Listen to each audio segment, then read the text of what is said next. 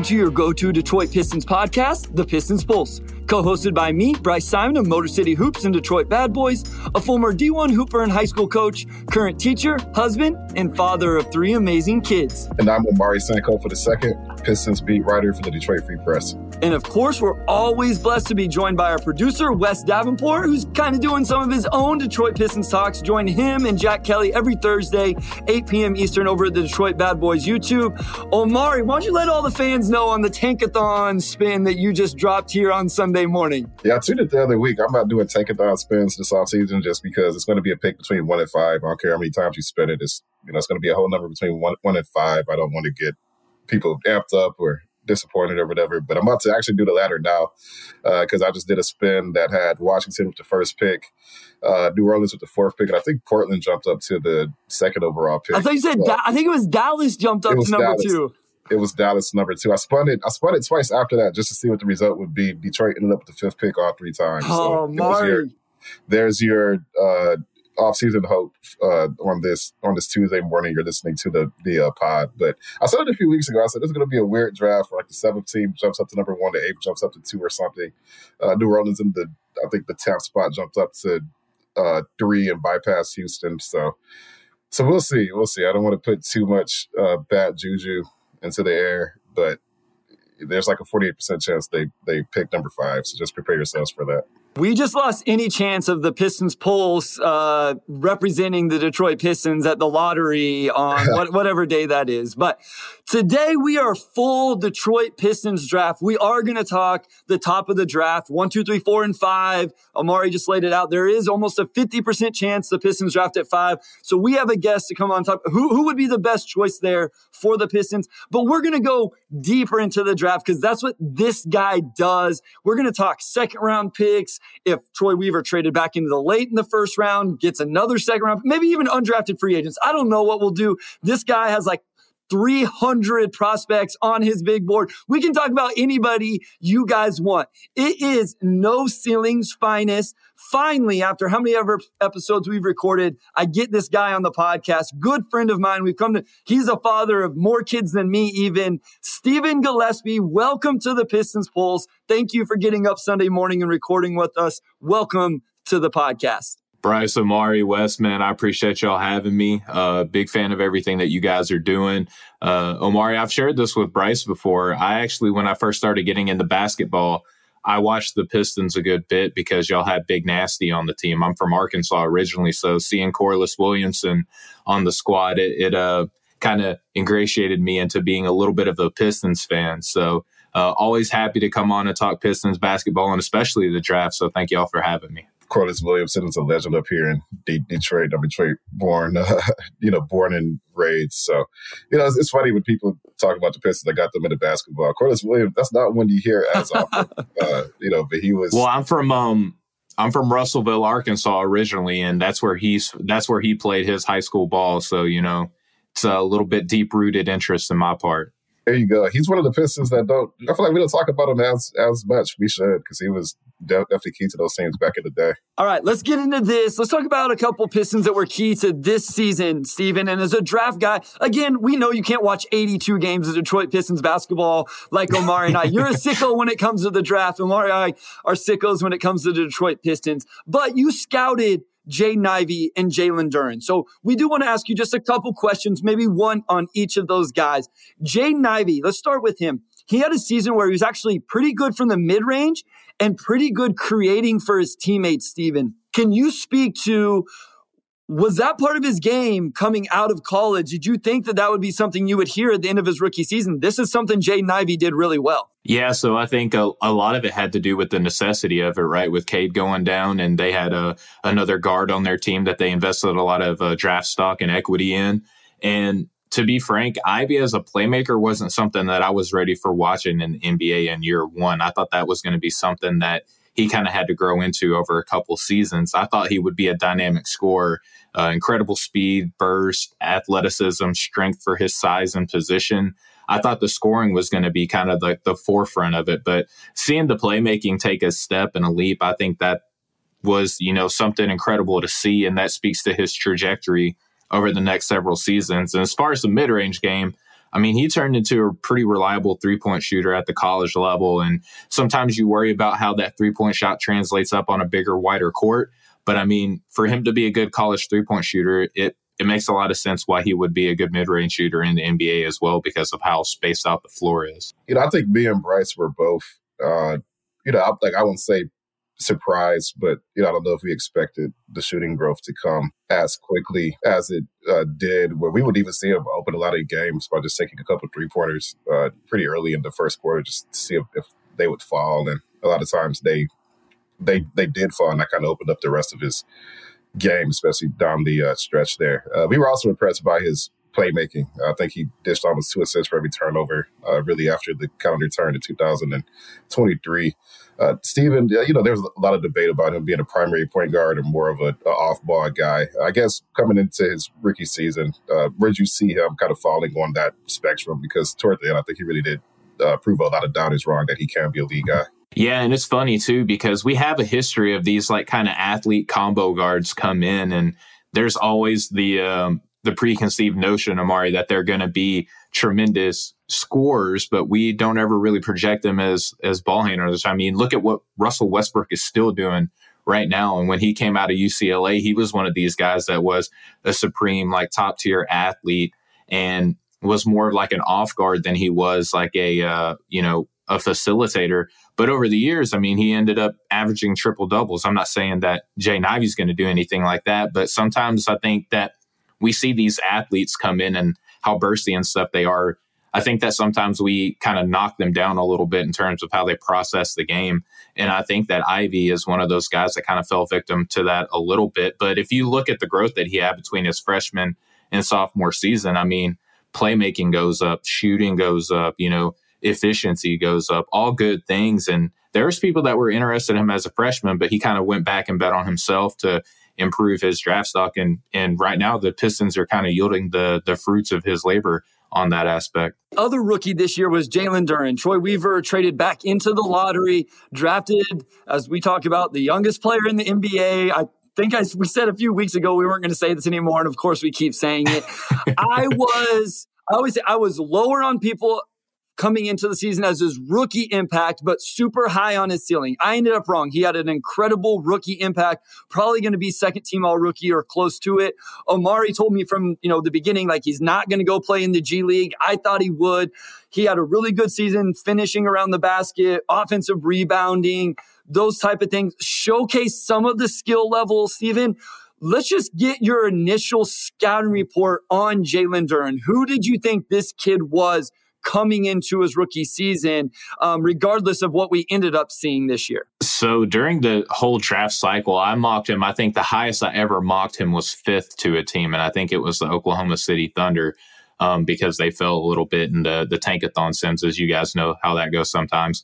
But I loved Duren. I absolutely loved him. I thought that just scouting him at Memphis, that team was not built for him to succeed, but he kind of did it in spite of it anyway, right? Incredible physical athlete, very tough, NBA ready, day one type of player. Sets really good screens, rebounds, competes on the glass. But Bryce, I'll talk to you about this. What really stood out to me was the potential of him as a playmaker out of the post and out of the short roll. I mean, the way that this guy can see the floor. And again, kind of going back to what we were talking about with Ivy, sometimes we look at these big men and we see how physically imposing they are. And sometimes we kind of discredit the way that they process in their natural feel for the game. Ivy was like that. Duren is just like that too. Like, I think that he was slept on in terms of being able to see the floor. And he did show flashes of that for Detroit in the few games that I did watch. Like, for being as young as he is and as physically built as he is, I think we would look at, sometimes how immature these young guys can be and think that they only want to play to, just kind of brutish basketball. But he sees the floor incredibly well. And I think that that's going to be a huge piece for you guys building this team moving forward. Steven, how much did his youth kind of factor into your high evaluation for him? Of course, Bryce just mentioned that he's the youngest player in the NBA, of course. But, for him to kind of flash what he was able to show that young. I mean, he's going to be younger than a lot of the players in this upcoming lottery. Just how much did that maybe bump the evaluation up for you versus maybe if you were 19, turning 20 this season. Yeah, so Omari, I'm not really what I would call an ageist. I was going to say, this is the wrong guy for this. I've listened to enough No Ceilings episodes. That makes him the right guy for it. Yeah, so I'm not really an ageist dude. I don't really think like, okay, because the dude is 19, he's going to be better than a 23-year-old. Like sometimes we saw it this year with how Keegan Murray played, compared to some of the other younger talent. Now, what's interesting about how the way I process the age thing is like, if you get these dudes too young, you're going to have like a lot of money invested in them for a lot longer, and it's going to take them sometimes a lot longer to reach their prime. So that kind of weighs into my evaluation a little bit. But the youth actually helps Duren in this aspect because of how mature that he was at his position and how well he saw the floor, and just like, okay, this is where this dude is year one in D1 basketball, and he has such a natural feel for the game, and he's tough as all get out. He's only going to get stronger as he gets older, and he's only going to get better at filling out the game as he gets older and starts, understanding the speed of the game and like the tendencies of his teammates and, whatever the coaching staff looks like moving forward, he'll be able to help execute a game plan too. So it's one of those weird situations, Bryce, where the age actually did play a little bit into the account, but it wasn't like the end all be all. Let's get into this year's draft, Stephen. This is what we're here for. We're going to start at the top, and then, like I say, then we'll dive really deep into it a little bit later. Unless you have a surprise for us, we're going to skip over number one. I assume Victor is number one for you if the Pistons land there. Yes? Yeah, I held out for a little while with Scoot being my number one guy coming into the year, but it didn't take long for Victor Wembanyama to reign supreme in that front. So we're going to go through a couple scenarios, 4 to be exact. Pistons land at number 2. This is a big conversation right now. Yeah. Not even just Pistons fans. Like in general, this has become a big conversation in the draft community. So we're going to start there. Detroit lands number 2.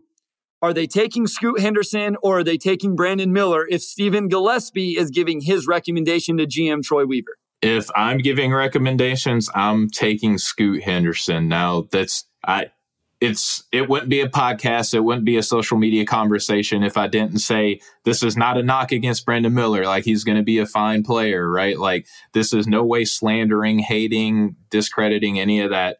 I just really believe in what Scoot Henderson brings to the table because he's playing a lot longer of a season than Brandon Miller. I mean, if you look at the G League schedule compared to the college basketball schedule, the consistency that Scoot brings to the table, I understand that there's this notion out there that you can find a 6'2" guard anywhere. I get that, but you can't find the right 6'2" guard anywhere, right? Like if we look at all these, the NBA is like in this phase of jumbo initiators, jumbo playmakers. There's still a lot of under 6'5" talent representing the point guard spot with Steph Curry, Damian Lillard, Jalen Brunson, De'Aaron Fox, Chris Paul. I can go on and on, Trae Young, whoever. There's a lot of shorter guards that still find a way to be threats in the NBA. And what really helps you do that at his size is the strength. You have to have the positional strength to succeed if you're going to be one of these under 6'5" guards. And that's what Scoot Henderson has. He's very strong, very bursty, very athletic. And again, one of these athletes that also processes the game incredibly well. He'll have plays where he looks like, college Derrick Rose or college Russell Westbrook, but then he'll have plays where he looks like Steve Nash or Chris Paul, throwing incredible passes, dribbling underneath the basket and prolonging the possession to get other players open and things of that nature. So I really like him. Now, the fit for Detroit will be interesting, right? Because you have Cade and you have Ivy. I think Ivy could naturally play off ball. And then one thing that we've noticed in the NBA, one of these trends is you can never go wrong with having multiple ball handlers, right? Like you can never go wrong with having guys who see the game well, make the right reads, and can handle the ball and attack the defense. You still have Cade on this team. Scoot can help you out on that front. It's not a bad thing that you have two guys that can attack the defense and get guys open looks on a play-by-play basis. Steven, I think Scoot was probably in that number 2 spot for a while for a lot of people, and we've seen Brandon Miller, rise up to number 2 on some prominent mock boards. For you, I guess, how would you maybe construe the argument for Miller over Scoot? And if you can't, then what just stands out about Miller on his own merits? The interesting thing, Omari, about what we do at No Ceilings is that we have a big team, right? Like we have, I don't have the number off the top of my head, but around 8 people And so we do have people that are fans of Brandon Miller over Scoot Henderson. And that leads to a lot of interesting discussion. Now, the thing that you could bring to the table with Brandon Miller immediately is I think he fits a positional need for the Pistons first off, right? Like they need a dynamic wing scorer. And that's what Brandon Miller looks like. You know, he's an incredible volume 3-point shooter, has a good handle, good defender, good rebounder. He's a little bit slight of frame, but I don't think that that's always going to be the case for him. I think that he's going to fill out. He's going to get stronger, especially in a place like Motor City. He's going to have to play physical and play hard, right? But yeah, it's a wings league. That's what we keep hearing. And right now, Brandon Miller is like the predominant wing prospect in this year's draft class. So if Detroit fell to 3, and let's say, Scoot was off the board, or even Brandon went off the board at number 3, is there anybody that you could make an argument to take over one of those guys at number 3? No, I think that if it comes down to Wemby's gone and you have your pick between 2 or 3 and those 2 guys are on the board, on my board, it goes Scoot Miller. And I think that even those that are fans of Brandon Miller still would have Scoot number 3. I think that, there are guys like the Thompson twins, Whitmore. We'll talk about some more of these guys later, but at number 3, it's whoever doesn't go to between Brandon Miller and Scoot Henderson, in my opinion. Okay, so Detroit falls to 4 then, Steven, and you just mentioned this. You threw out a few names. They fall to 4. Who is the guy? Because this is the part where I don't know that we've gotten into this a lot so far over the last few weeks into the Cam Whitmores, the Thompson twins. I know you're going to throw one out here in a little bit. Yeah. I'm really excited to talk about. But number 4, who is it? The top guy after the 3 are off. Can I ask you guys a question? I'm a podcaster too, so it's in my nature to ask questions as well. How do you guys feel about Cam Whitmore as a Detroit Piston? Because he's the guy that I have number 4 on my board. I think Bryce is higher on him than I am, but in this draft, I can't make a super compelling argument that he's not the 4th best guy. So I'll let Bryce lead off since I know he's pretty high on him. Yeah, I've actually grown and continue to grow on him every day. I'm actually going to dive into the film. I'm doing a series over at Draft Digest where I pick out the best game from each prospect and just go, like, what's their ceiling from their best game this past season? I just did Victor and Scoot. I'm about to do Brandon Miller and Cam Whitmore this week. Wes is the one that, like, probably 3 times a week, Wes will be like, Bryce, well, come on, Cam Whitmore, like, give me the negative. But I'll tell you what I like, Steven, is he can shoot. I think I'm buying into the shot, at least as a catch and shoot guy. He's very explosive athlete. And where I'm really buying in is what Detroit, I think, needs is a 2-way wing. It's not just a scoring wing. They need a 2-way wing. And so what Cam can do defensively, or what I think he can do, I've seen flashes of, is exciting to me. So that's why I think I'm ready to move Cam to number 4 on my Piston-specific big board as well. A lot of the reasons that you just brought up, Bryce, is why I have him specifically for a Pistons board at number 4. There's a guy who I don't have on my Pistons board that I really love, and he's number 4 on my overall board, and that's Jarris Walker. I think that's a harder fit for Detroit, and I know that you don't always draft for fit. You got to draft best player available, but if the best player available looks like it's going to be a rough, kind of ingratiation on his part, then you might have to go somewhere else. And I don't think that Cam is too terribly far behind Jarris Walker in terms of talent. I think his ceiling is a little bit higher. And I like his handle a lot too. You talked about the shooting. I think positionally his handle is pretty strong. And I think that his frame can allow him to play the 3 and the 4. I don't know how you guys feel about, with Sadiq Bey being gone, but I think that he can kind of give you a little bit of what Bey gave with a little bit higher ceiling. And I think more defensive intensity to what you just spoke on, Bryce. There's a lot I like about his game. I like how explosive he is, his development as a shooter. He's got the tools to just be, I think, one of the most well-rounded wings in the entire draft. I also like that he's still 18 years old. I know you're not an age guy. I do buy in to, not as much as other people, I do buy into an extent that being ahead of the learning curve as a young player kind of goes to your favor. I don't know if I saw enough from Cam just as far as outside of the getting downhill shooting aspects of the game that, makes me feel comfortable with him quite at 4. The assist numbers were really, really bad. And, I think he's probably maybe a slightly better passer than those numbers showed. But, you still look at it and it's like, wow, that's extremely low, right? And, I just think from a skill development standpoint, he kind of reminds me maybe not as a player, but how you're drafting him. It's like a Patrick Williams in 2020 where you saw him kind of fly up boards late just because of the actual tools. But, do you feel confident that he'll start to scratch that ceiling by the time he's 21 or 22 when you have to pay him? And I think that's where maybe I get a little bit more pause there when you have prospects who I think have higher floors and, arguably just as high ceilings. Yeah, and I think that that's fair. The one thing that I would just kind of counter with Amari is that Villanova was not a very good ecosystem for such a young player to come in and kind of take over a program that just kind of overhauled its entire philosophy and culture, with Coach Wright walking away. And they didn't really have like a good lead ball handler. And no offense to Brandon Slater, but they didn't really have a good tail end of that defense either. So I just think that it was I like the idea of him. If like Coach Wright was still there, I think that you see a way better Cam Whitmore. And you probably actually see a little bit better coached and more talented Villanova program. But it's just kind of a weird season. It's kind of similar to what the Duke prospects just went through too, where a lot of talent, a lot of big names on that squad, but just they're learning a new coach at the same time that they're trying to come in and be an NBA player in one season. And I look at Durant, too, who you mentioned earlier, just the team could not really maximize that skill set. And then you see a window, too, where you just put Cam Whitmore. You put him on the Pistons, right? You have playmaking already. You have Cade. You have Ivy. You've got bigs underneath. And I think on paper you can see a scenario where, he's attacking open lanes. When he's getting downhill, he's getting open shots, and maybe some of the passing gets brought out of him naturally. So I see the upside. I just see the red flags too. And it's like, I think you kind of have to sell me on for a little bit. But I think in this draft, absolutely, he's a top 6-7 guy. Yeah, and you mentioned to Saddiq Bey. I think that's where a lot of people are going to go is the Villanova thing. They're built but Cam shoots it. Probably he didn't shoot it as good as Saddiq did in college, I guess. So maybe you give Saddiq the shooting, but I think Cam can shoot it as good as what we've seen from Saddiq in the NBA.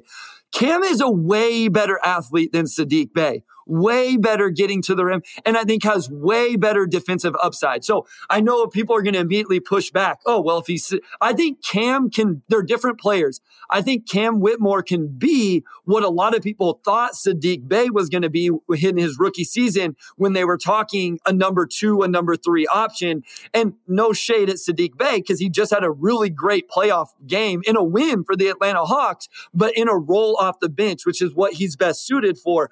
So I think that should be distinguished is, yeah, there's some similarities, but Cam's upside, his real ceiling is what a lot of people thought Saddiq Bey's ceiling was going to be. And Stephen, I'll give you a chance to respond to that. We're going to go to a short break and then we come back if Stephen wants to respond to that. And then also we'll dive into a couple other guys you may have in this 4 or 5 range on a Piston specific big board.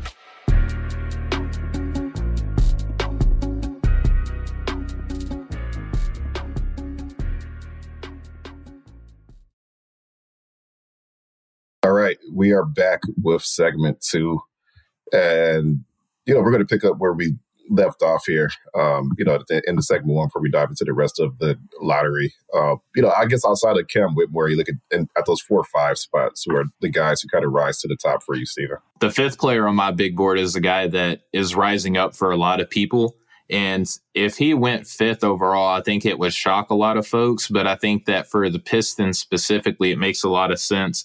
I actually had a chance to watch this young man play live and interview him, and he's got one of the best kind of personalities in a player that you could ever want, and that's Taylor Hendricks. I think that him coming in, being able to play the 4 right off the jump, there's a little bit, Bryce, you've seen it, Omar, you've probably seen it too, that is he a 4 that can play the 3? Is he a 4 that can play the 5? Is he strictly at the 4? There's a whole lot of discussion on that.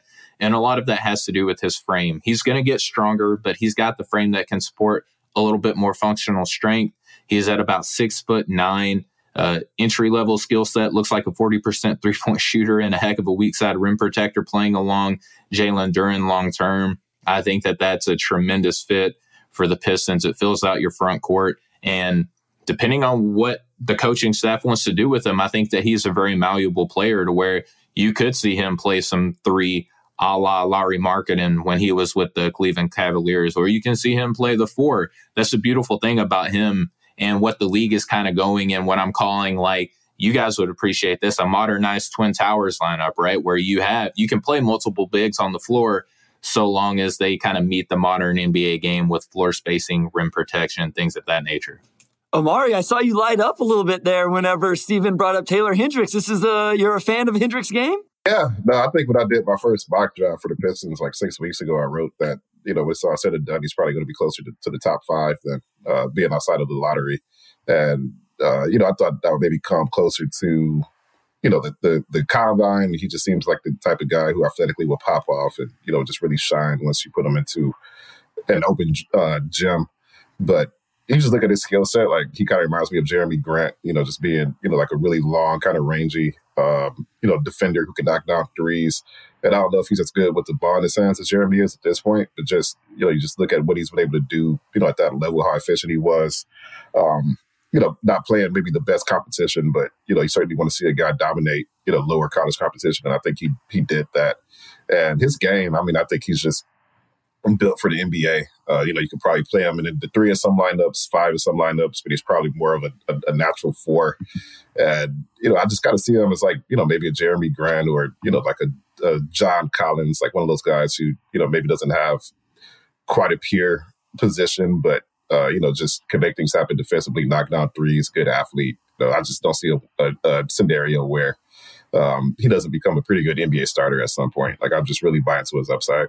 Steven, I got to ask you, because we saw a guy go in the top 3 last year that has a similar profile in Jabari Smith Jr. Yeah. Kind of this 4-man, rangy shooter, versatile defender. I think Jabari Smith Jr.'s defensive upside was more with what he could do on ball, and maybe Taylor Hendricks is more with his off ball, blocking shots, those type of things. Obviously, Jabari Smith Jr.'s shooting was just insane. I'm not saying it's a 1-to-1 comp at all.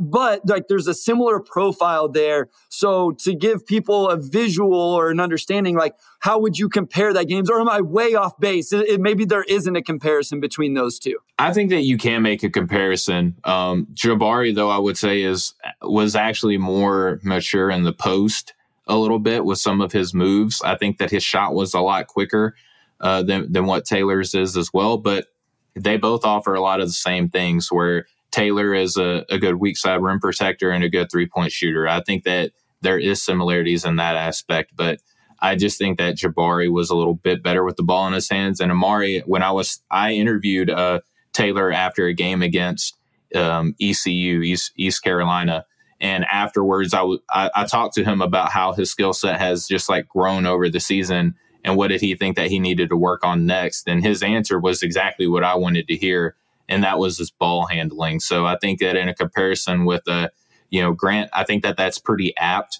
and he's working on improving that ball handling to make him more of a versatile player. So we've talked the top of the draft. I know there's some other guys we could have got into. We could have talked Jarris Walker. We could spend the whole episode talking top 5, top 10, but we brought you in because you are, and you will take this in the best way because you're a sicko when it comes to this stuff. So true sickos, they talk the second round, they talk undrafted free agents. So we're going to spend the second half of this rounding out the Pistons roster, right? Because we know it's more than just the top end. They have pick 31, which I think is really interesting in this draft because the draft kind of goes crazy in this range. So let's lead off and start with this, Steven. Guys, I gotta let you know, this man has like pages of notes he's flipping through, which I'm sorry, I'm prepared. No, that's what I love. I wanted to mention as a total compliment that you've written all these notes down. I love it. So, pick 31, Steven. Absolute home run. Like, let's play in a realistic world. Obviously, it can't be like, Taylor Hendricks falls to 31 or something. But in a realistic world, who is the home run pick for Detroit at 31? A guy who could maybe be there and would really fit into this roster. So I like a number of guys at 31, and I work in groups of 5, so I'm just going to give you 5 players that I really like. Number 1 is Marcus Sasser out of Houston. I think that as a backup guard, he offers a lot. He's another one of these undersized guys at about 6'2". But he's a winner, man. Like he already hits NBA range 3-point shots, which if you're that undersized guy, you got to be physically strong. he meets that mark and he spaces the floor incredibly well. He's not the best, I would say, like floor bender with the ball in his hand, but he is a capable playmaker as well. And he is a tenacious point of attack defender. The next guy, and I'm sorry, I'm only going to give you 4 names, not 5. Bobby Klintman out of Wake Forest. I love Bobby. I've actually had a chance to interview him. And if you look at his numbers just right off the jump, they're not going to grab you as a player that's like, why are you so high on this guy? But if you look at him, he's 6'10", shoots 40% from the 3-point line. He's a good shot blocker. He's a good passer, and he's functional with the ball in his hands. And he's playing into a frame that he's recently just like experienced a growth spurt, and he's just recently put on weight. So if you kind of extrapolate his skill set compared to him growing into his frame at his age, I think that if this guy hits, he's going to make a lot of teams look silly if he falls to number 31. The next guy that I have is Rayon Rupert out of New Zealand. He's a little bit of a project, so I don't know if Detroit wants to invest in him, but I think that the defensive versatility that he brings, can play the 3 or the 4 defensively and has a little bit of handle, but the 3-point shot just isn't where it needs to be. And then somehow, guys, if Dariq Whitehead falls to 31 outside the first round, I think that Detroit definitely takes a swing on a guy who came into the season projected as like a top 10 talent. But with injury concern, with the way that Duke played, a lot of Duke guys are running it back this year. So I don't know how that speaks to how NBA teams would look at Dariq coming into this season. But if he falls to 31, I think that you guys would be doing backflips landing him. I'm glad you mentioned Dariq Whitehead, because I think this draft to me has a lot of guys, like maybe there's 2 ways you can classify a draft. This draft has a lot of day one extension players. This draft has a lot of restricted free agency guys. To me, he's a player who may not pop till year 3 or 4, but when he pops, like, it's really going to click for him pretty rapidly. All the names you mentioned seem like natural fits at 31. I think Bryce is probably a lot more knowledgeable about this part of the draft than I am, to be clear. But I guess, Steve, when you look at this draft, is it unique to you in any sense that there are just so many players who kind of had incomplete resumes in college, but do you see a big gap between 31 and maybe like 15 compared to your average draft? To your average draft, I would say once I get to about 20, I could be talked into probably like 15, 20 dudes in the back half of the draft. But at 15, I think that you start seeing a distinct fall off. But there's a lot of value that you guys could get at pick 31 if you wanted to stay there, right? Like, if you just look at the last 5 draft picks at 31, it doesn't matter if it's a strong draft or a bad one. Like, if you guys who are available at 31. Last year, we had Andrew Nembhard, who looks like he's going to be an all-NBA rookie player, right? Jeremiah Robinson-Earl the year before was picked at 32 and has been a valuable contributor to the Oklahoma City Thunder. Xavier Tillman was available at 35, and we're seeing what he's doing in the playoffs right now. Nick Claxton in 2019 was actually the 31st pick. And then in 2018, Jalen Brunson was taken at 33. So it doesn't matter really what draft it is, what class it is. It seems like at around that 31 spot that there's always going to be someone available. So if your Detroit Pistons are doing their homework and listening to the draft stuff that Bryce is putting out, they're going to be able to land a solid guy at 31, no matter how we perceive the strength of this class. So one thing I think the Pistons can really look to get at 31 is a defending versatile wing. Now, again, if they have already drafted Brandon Miller, if they've already drafted Cam Whitmore, maybe that changes a little bit. Klintman is I know you said Bobby Klintman's 6'10". I've actually done work on Klintman. And so he is more of a wingy player, maybe he's a 4, but he fits into that. Ryan Rupert definitely fits into that. As you mentioned, kind of the defensive versatility. Dariq, a little bit, but who are some other names? Let's say the Pistons pinpoint, we need to overhaul this wing position. Boyan's there, but Boyan's, barely guaranteed for the year after this next, is getting a little bit older. Let's say they draft Victor, they get number 1 and draft Victor, and he's more of a 4-5. Who is a wing at 31, even if it's just a backup that, maybe offers the 3 and D, but more so than anything, that defensive versatility? I think City Sissoko, if he's available at 31, is another player out of the G League Ignite. I mean, obviously, Scoot Henderson kind of dominated the headlines for that team. And then we even started seeing Leonard Miller come in to his own a little bit. But City was kind of always the guy who defensively had been there all throughout the season. Offensively, he kind of came into his own at the latter part of the year and really grew as a playmaker. I kind of like him as a 4 a little bit, but there are people that like him at the 3. I think that Julian Strother might be a guy that's available out of Gonzaga who he reminds me a lot of Jordan Nwora, who's playing for the Pacers right now, because he is a great 3-point shooter, can rebound, a little bit of question mark on the defensive end. But at 31, if you just want a guy who can come in and be a spot-up 3-point shooter, compete on the glass and run the floor, I think that he's a guy that could be there. And then you have Chris Murray, who in my eyes is more of a 4, but he could probably give you minutes at the 3 as well. Just another guy who is positionally versatile, played at the 5 a lot for Iowa, but I think that if he plays a lot on the wing, he's a great spot-up shooter. He kind of showed you that playing alongside Keegan last year, that he can give you minutes at the 3 and be pretty versatile. So those would be 3 guys that I would keep an eye on at 31, kind of defensive-minded wings that might be available around that range. Steven, I was going to ask you about Chris Murray. I know the Pistons liked Keegan last year, and, of course, the Kings souped him up, and, leaving Ivy at 5 for Detroit. But how does Chris compare to Keegan's game for you? Do you see them as pretty similar or identical players with similar trajectories, or, how exactly, do you kind of contrast their games and how they'll fit at the next level? So Chris, I think, is more naturally an off-ball guy. That's how I feel, because when we saw Chris and Keegan play together, Keegan was much more adept to make plays with the ball in his hands. I kind of liken him a little bit to like an Al Harrington type of player who can do a little bit of everything with the ball in his hands and space the floor. And he kind of showed you that already this year in Sacramento. Chris is more of an off-ball guy who can switch a little bit defensively. I just don't think that he has as much on-ball equity as what we saw from Keegan at Iowa. And that really kind of limits him. I think that, you guys would agree with this. Sometimes the best role players were stars before because they know what their star is expecting from them. And because they have experience all over the court doing a little bit of everything, that helps them be able to see the floor better and helps them to be able to kind of channel that like concentrated energy into one thing.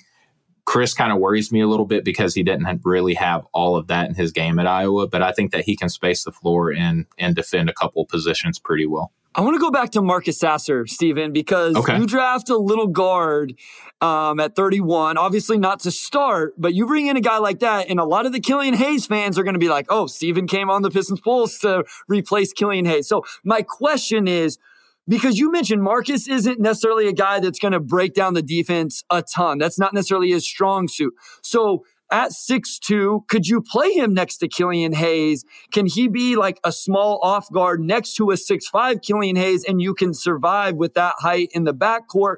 Or do you think Sasser needs to be kind of essentially your primary ball handler coming off the bench? And even more than that, can he play next to a Cade Cunningham in some different lineups? Like what is kind of his role, I guess? Because I'm intrigued by Marcus Sasser as well, especially because of, like you mentioned, the way to shoot the ball. Yeah, and I think that what we see in the NBA, Bryce, and Amar, you see this too, is that these jumbo initiators like a Cade Cunningham, what makes them successful is they have floor spacing around them. And that's what Marcus Sasser brings to this team in spades. He can do it with the ball in his hand. He can do it off of the catch.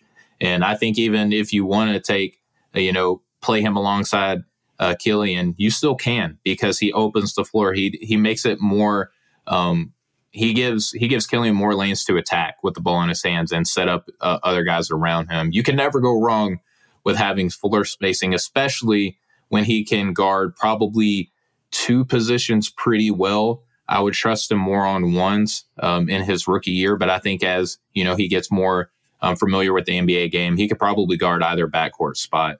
So are we looking at like a Davion Mitchell-ish kind of but a better shooter? I mean, I would hope that we're projecting a better shooter than what Davion's done in the NBA. Maybe not quite as good defensively, but is that kind of what we're looking at, the archetype of player with Sasser? I think a Monty Morris out of Washington would be a good comparison. Someone who can do a little bit of everything depending on who's on the floor. He's very much like a chameleon, right? Like if he's on the floor with Jokic, he's spacing the floor. But if there's no one else on the floor, you can expect him to do more with the ball in his hand. I think that would be kind of the player type that I would envision, Marcus Sasser being. This late in the draft, I mean, I think at the top of the lottery, you talk a lot about just like best fit.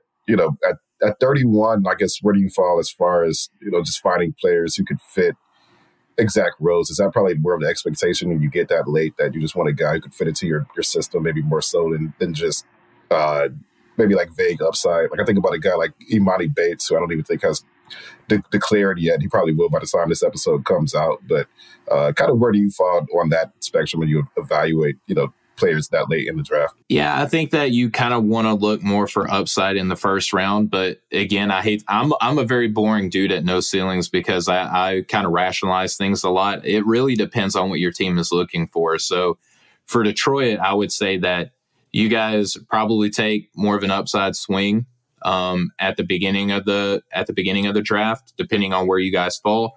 And then at the second round, just get you a grown-up who can come in and play, right? Like, I think that you just come in and get you a roster spot nailed down, someone who you can trust to be like the 7th, 8th, 9th man on the rotation at 31. And like I said, there's going to, because of everybody wanting to take home run swings, naturally there's going to be kind of instant impact players available to you at that 31 spot. And that's why I like Marcus Sasser a lot, to kind of head that like grouping of players that I had. But I think, too, that like guys like I mentioned Julian Strawther, Leonard Miller, Trey Alexander out of Creighton would kind of be another really good guy who can play on and off the ball. He's 6'4", a heck of a defender and a good three-point shooter. And then Julian Phillips, if you want to get kind of projecty out of Tennessee, who in his freshman year at Tennessee kind of reminds me a lot of Tari Eason and how he played at Cincinnati before he transferred over to LSU. So if you're kind of patient and allow him to grow in your G League, you could be looking at a guy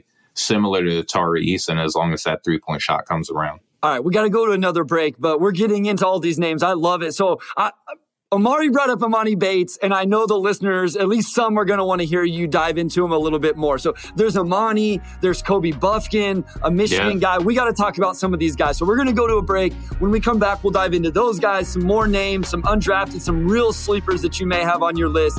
And we'll keep Steven talking Detroit Pistons second round draft after this.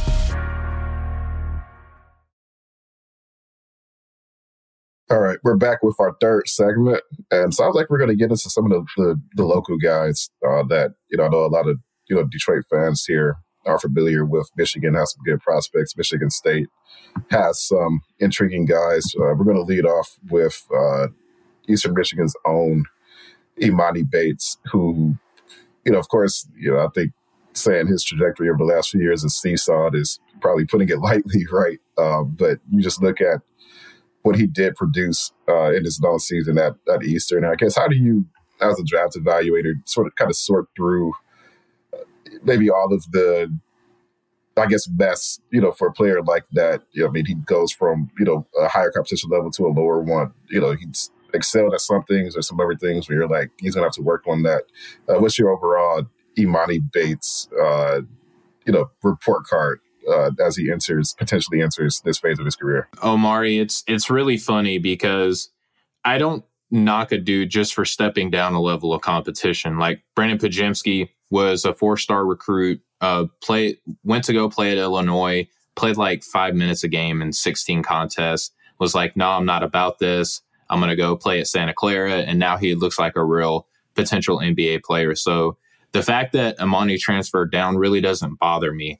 It's the fact that he does so much with the ball in his hand, and there's such little talent around him that it's kind of like an incomplete grade, going back to your report card analogy, to where I don't really know what to make of it, because he is not going to be a guy that you're drafting to come in and be like that volume scorer. So how does he play off of others if he's not going to be this microwave scorer?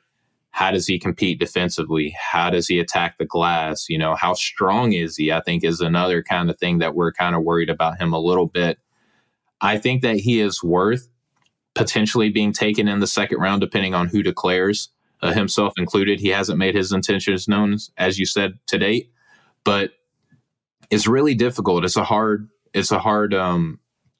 grade to give somebody, because I don't really know like how we're supposed to take the Eastern Michigan film and project that in an NBA setting moving forward. So I have him out. Actually, I have him outside my top 60 right now, but I could see a team taking a swing on him. And I'm not too picky. Like if you have a guy in the second round that you like, then take your guy. You know what I mean? I'm not going to beat somebody up. I just personally wouldn't invest draft capital in him. And that was going to be my follow-up, where he is on your board. I guess are those just reasons why you have him outside of your board? It's just, do you buy into him, being a decent, effective, maybe NBA shooter, or do you just simply just see a lot more guys who, to you, seem like safer prospects? There's a lot of guys in this class that have size and that can sprint and that can shoot the ball. Like that probably hurts his draft stock a lot. It's just that there's already guys that can do the thing that he's best at right now, and they don't come with as many question marks around the rest of their game.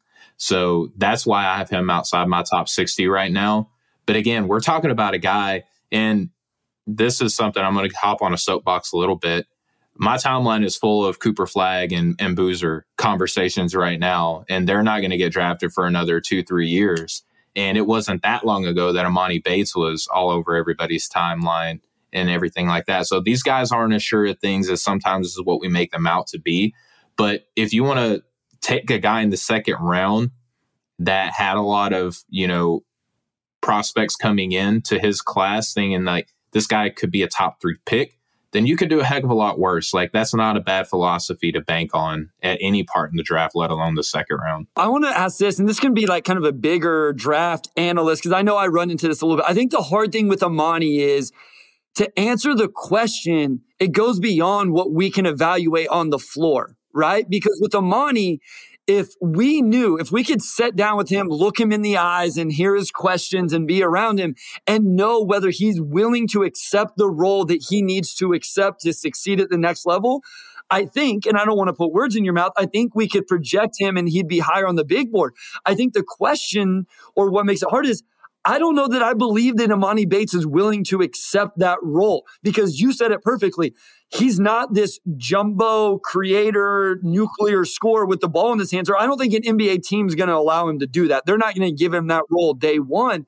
So is he willing to do all the other things? He very well may be able to do that, Stephen. He very well may be willing to do that. We just have no idea what the answer to that question is. Do you agree with that? And I would say maybe bigger picture, is that one of the things? Maybe there's other scenarios where as evaluators like, man, I wish I could talk to this guy. As you mentioned, you've got to talk to Taylor Hendricks and some other guys, and that probably made your evaluation of them specifically a little bit easier. Yeah, because, you guys know this. You're not drafting basketball prospects, right? You're drafting people first, and you that's the sound thing. Just like Troy Weaver, man. Troy Weaver, if he listens to the Pistons Pulse, is going to eat that up, because that is direct quote from him. I love it. Well, and he says it because it's true, right? Like Amani, I'm not saying that he is like a bad dude or anything like that, but when you don't hear from a player, right, you're not giving that reassurance, that warm, fuzzy feeling that after he leaves Memphis and leaves a program that put the ball in his hand, that wanted him to be a point guard. Maybe that was like to his detriment, but Memphis was willing to, when he wasn't hurt, say, here's the ball, go cook, and then he wasn't able to do that at that level of competition. Then he transfers down.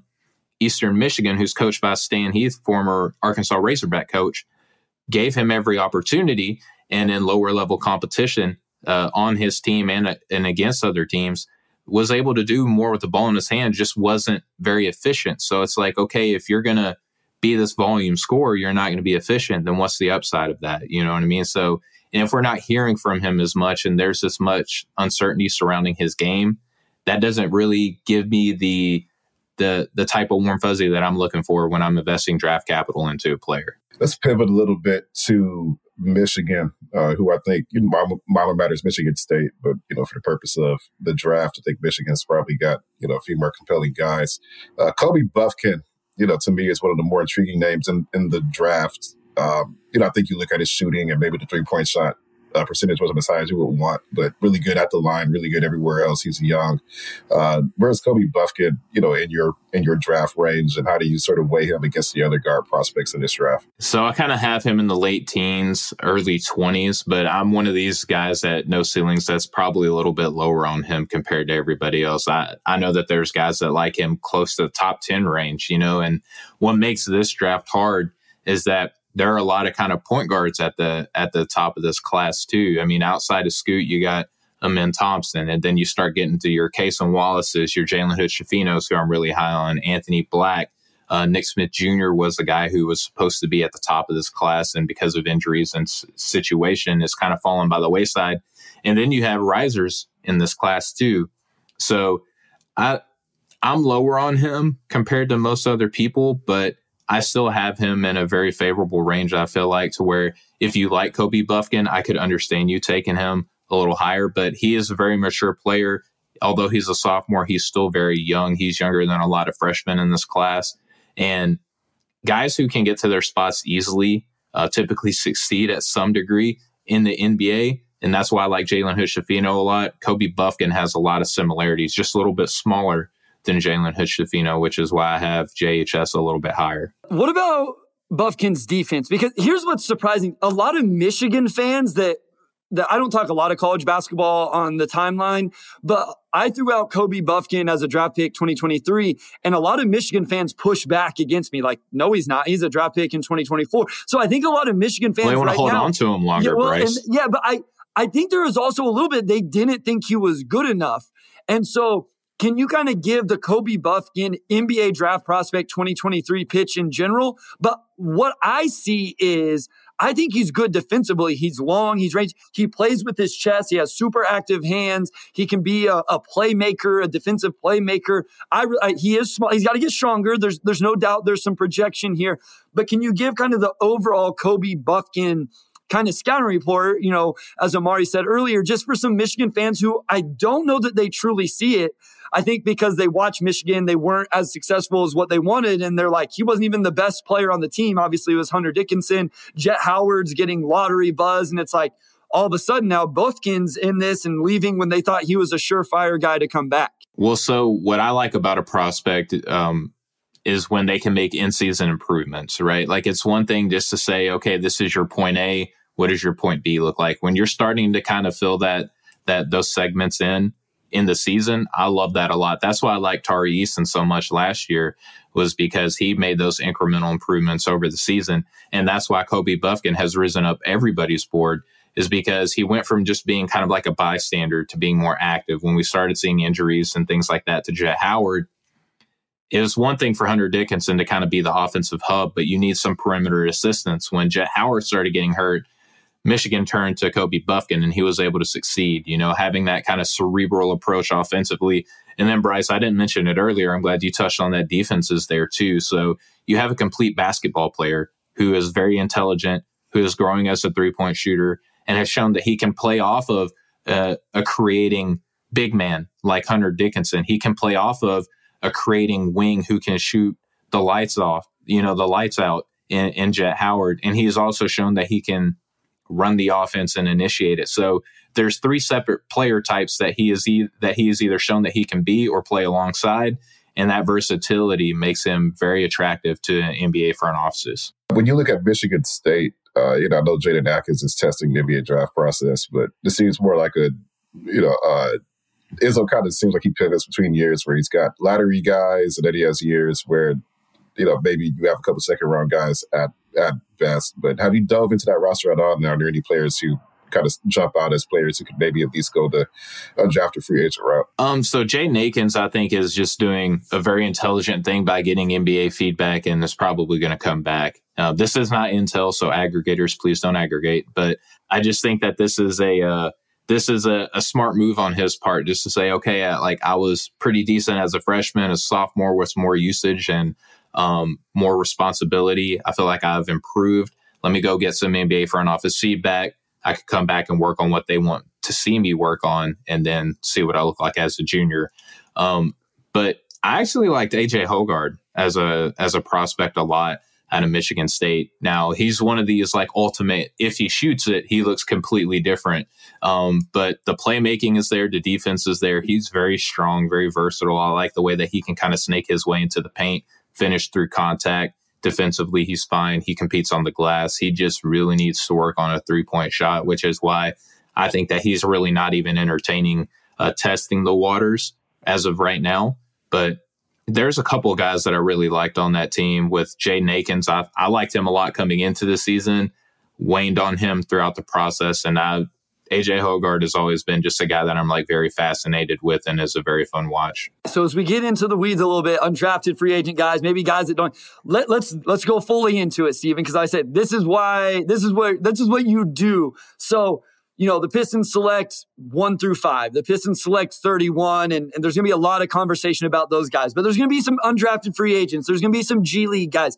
Give us some names that if Detroit were to bring these guys on the roster, that there's a real reason to be excited about it. And maybe it's guys that are for sure undrafted free. Maybe it's a guy in your top 60 who you're like, I don't think the NBA's, valuing this guy as much as they should, and they're probably going to end up being an undrafted free agent. But we've seen, Austin Reeves has taken the Lakers by storm, and the NBA by storm. And so who's some of those sleeper names that Pistons fans could look for and possibly be excited about if Troy Weaver pinpoints their names as well? And I think real quick before we even get into the names, the thing to keep in mind about undrafted guys and how we project them is that we need to remember that these agents are going to say, no, I prefer to be undrafted so I can, like Austin Reeves, for example, so I could pick my team. Pistons fans know this very, very realistically. So, right. They can pick their team and they can get to their bag quicker, right? Jalen Slauson is a guy who out of Furman who I think would be a heck of a piece for Detroit if he doesn't get drafted, if he goes that kind of Austin Reeves route, because he, for a very small school in Furman out of South Carolina, he was able to be the best defender on the floor almost on a nightly basis, no matter who he was playing against, competes on the glass, passes the ball very, very well, sees the floor very, very well, and he has improved as a 3-point shooter this season. So with the floor spacing that he's now exhibiting, I have him, Bryce, kind of like what you just said, I have him in my top 60, but there's a world where he does not get drafted, and if he's an undrafted free agent, Detroit would do very well to go in and get this guy, because I think in a second unit, being one of these like lower end of the rotational guys, he's just a guy that's not going to embarrass himself on the floor. My co-host Maxwell Baumbach always says that sometimes you have to be one of these players that coaches can trust and you're not going to embarrass yourself defensively. Jalen Slauson will not get embarrassed defensively, and he brings enough offensive tools in his tool belt to where he can contribute on an NBA team, in my opinion. Steven, I'm going to pivot. I'm going to go a little bit more broadly, just talking about the draft as a whole. Where would you rank this draft just kind of going in, maybe compared to the last 4 or 5? Because I think whenever you have a draft like this, I've compared this to the 2019 draft. You have, a guy at the top who's very clearly number 1. You have a number 2 guard. I think you could kind of see some shades of Ja and Scoot. And then you have a wing that's like number 3. Ooh, okay. I think it could be this for those that are watching. I think that this could be on par with the 1996 NBA draft, too. Very top heavy. I think that the star power in this class could rival that. I'm not saying that it will, but there's a lot of star power at the top of this draft. There's a lot of depth in this class that I think that because a lot of draft people will talk draft for 9 months and then by the end we're burnt out, right? Like we're just done with it. And we say, this class isn't this class isn't that.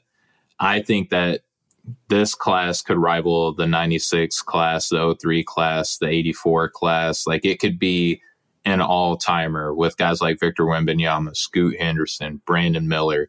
If one of the Thompson twins hit their absolute best ceiling, Jarris Walker is in there. Cam Whitmore is in there. These are dudes that could come in, and if 5 or 6 dudes hit their ceilings, we're looking at an all-time class. That's how I feel about it. I'm glad I asked that. Yeah, I like that you had the 96 draft poster just ready-made. Like that looks scripted, but it wasn't scripted. No, I have it hanging up in the wall right underneath one of my buddy Corey Tolaba's Hardwood Herald magazines that he used to put out back in the day before No Ceilings was a thing. Yeah, I love basketball. Like Bryce said, I am a sicko.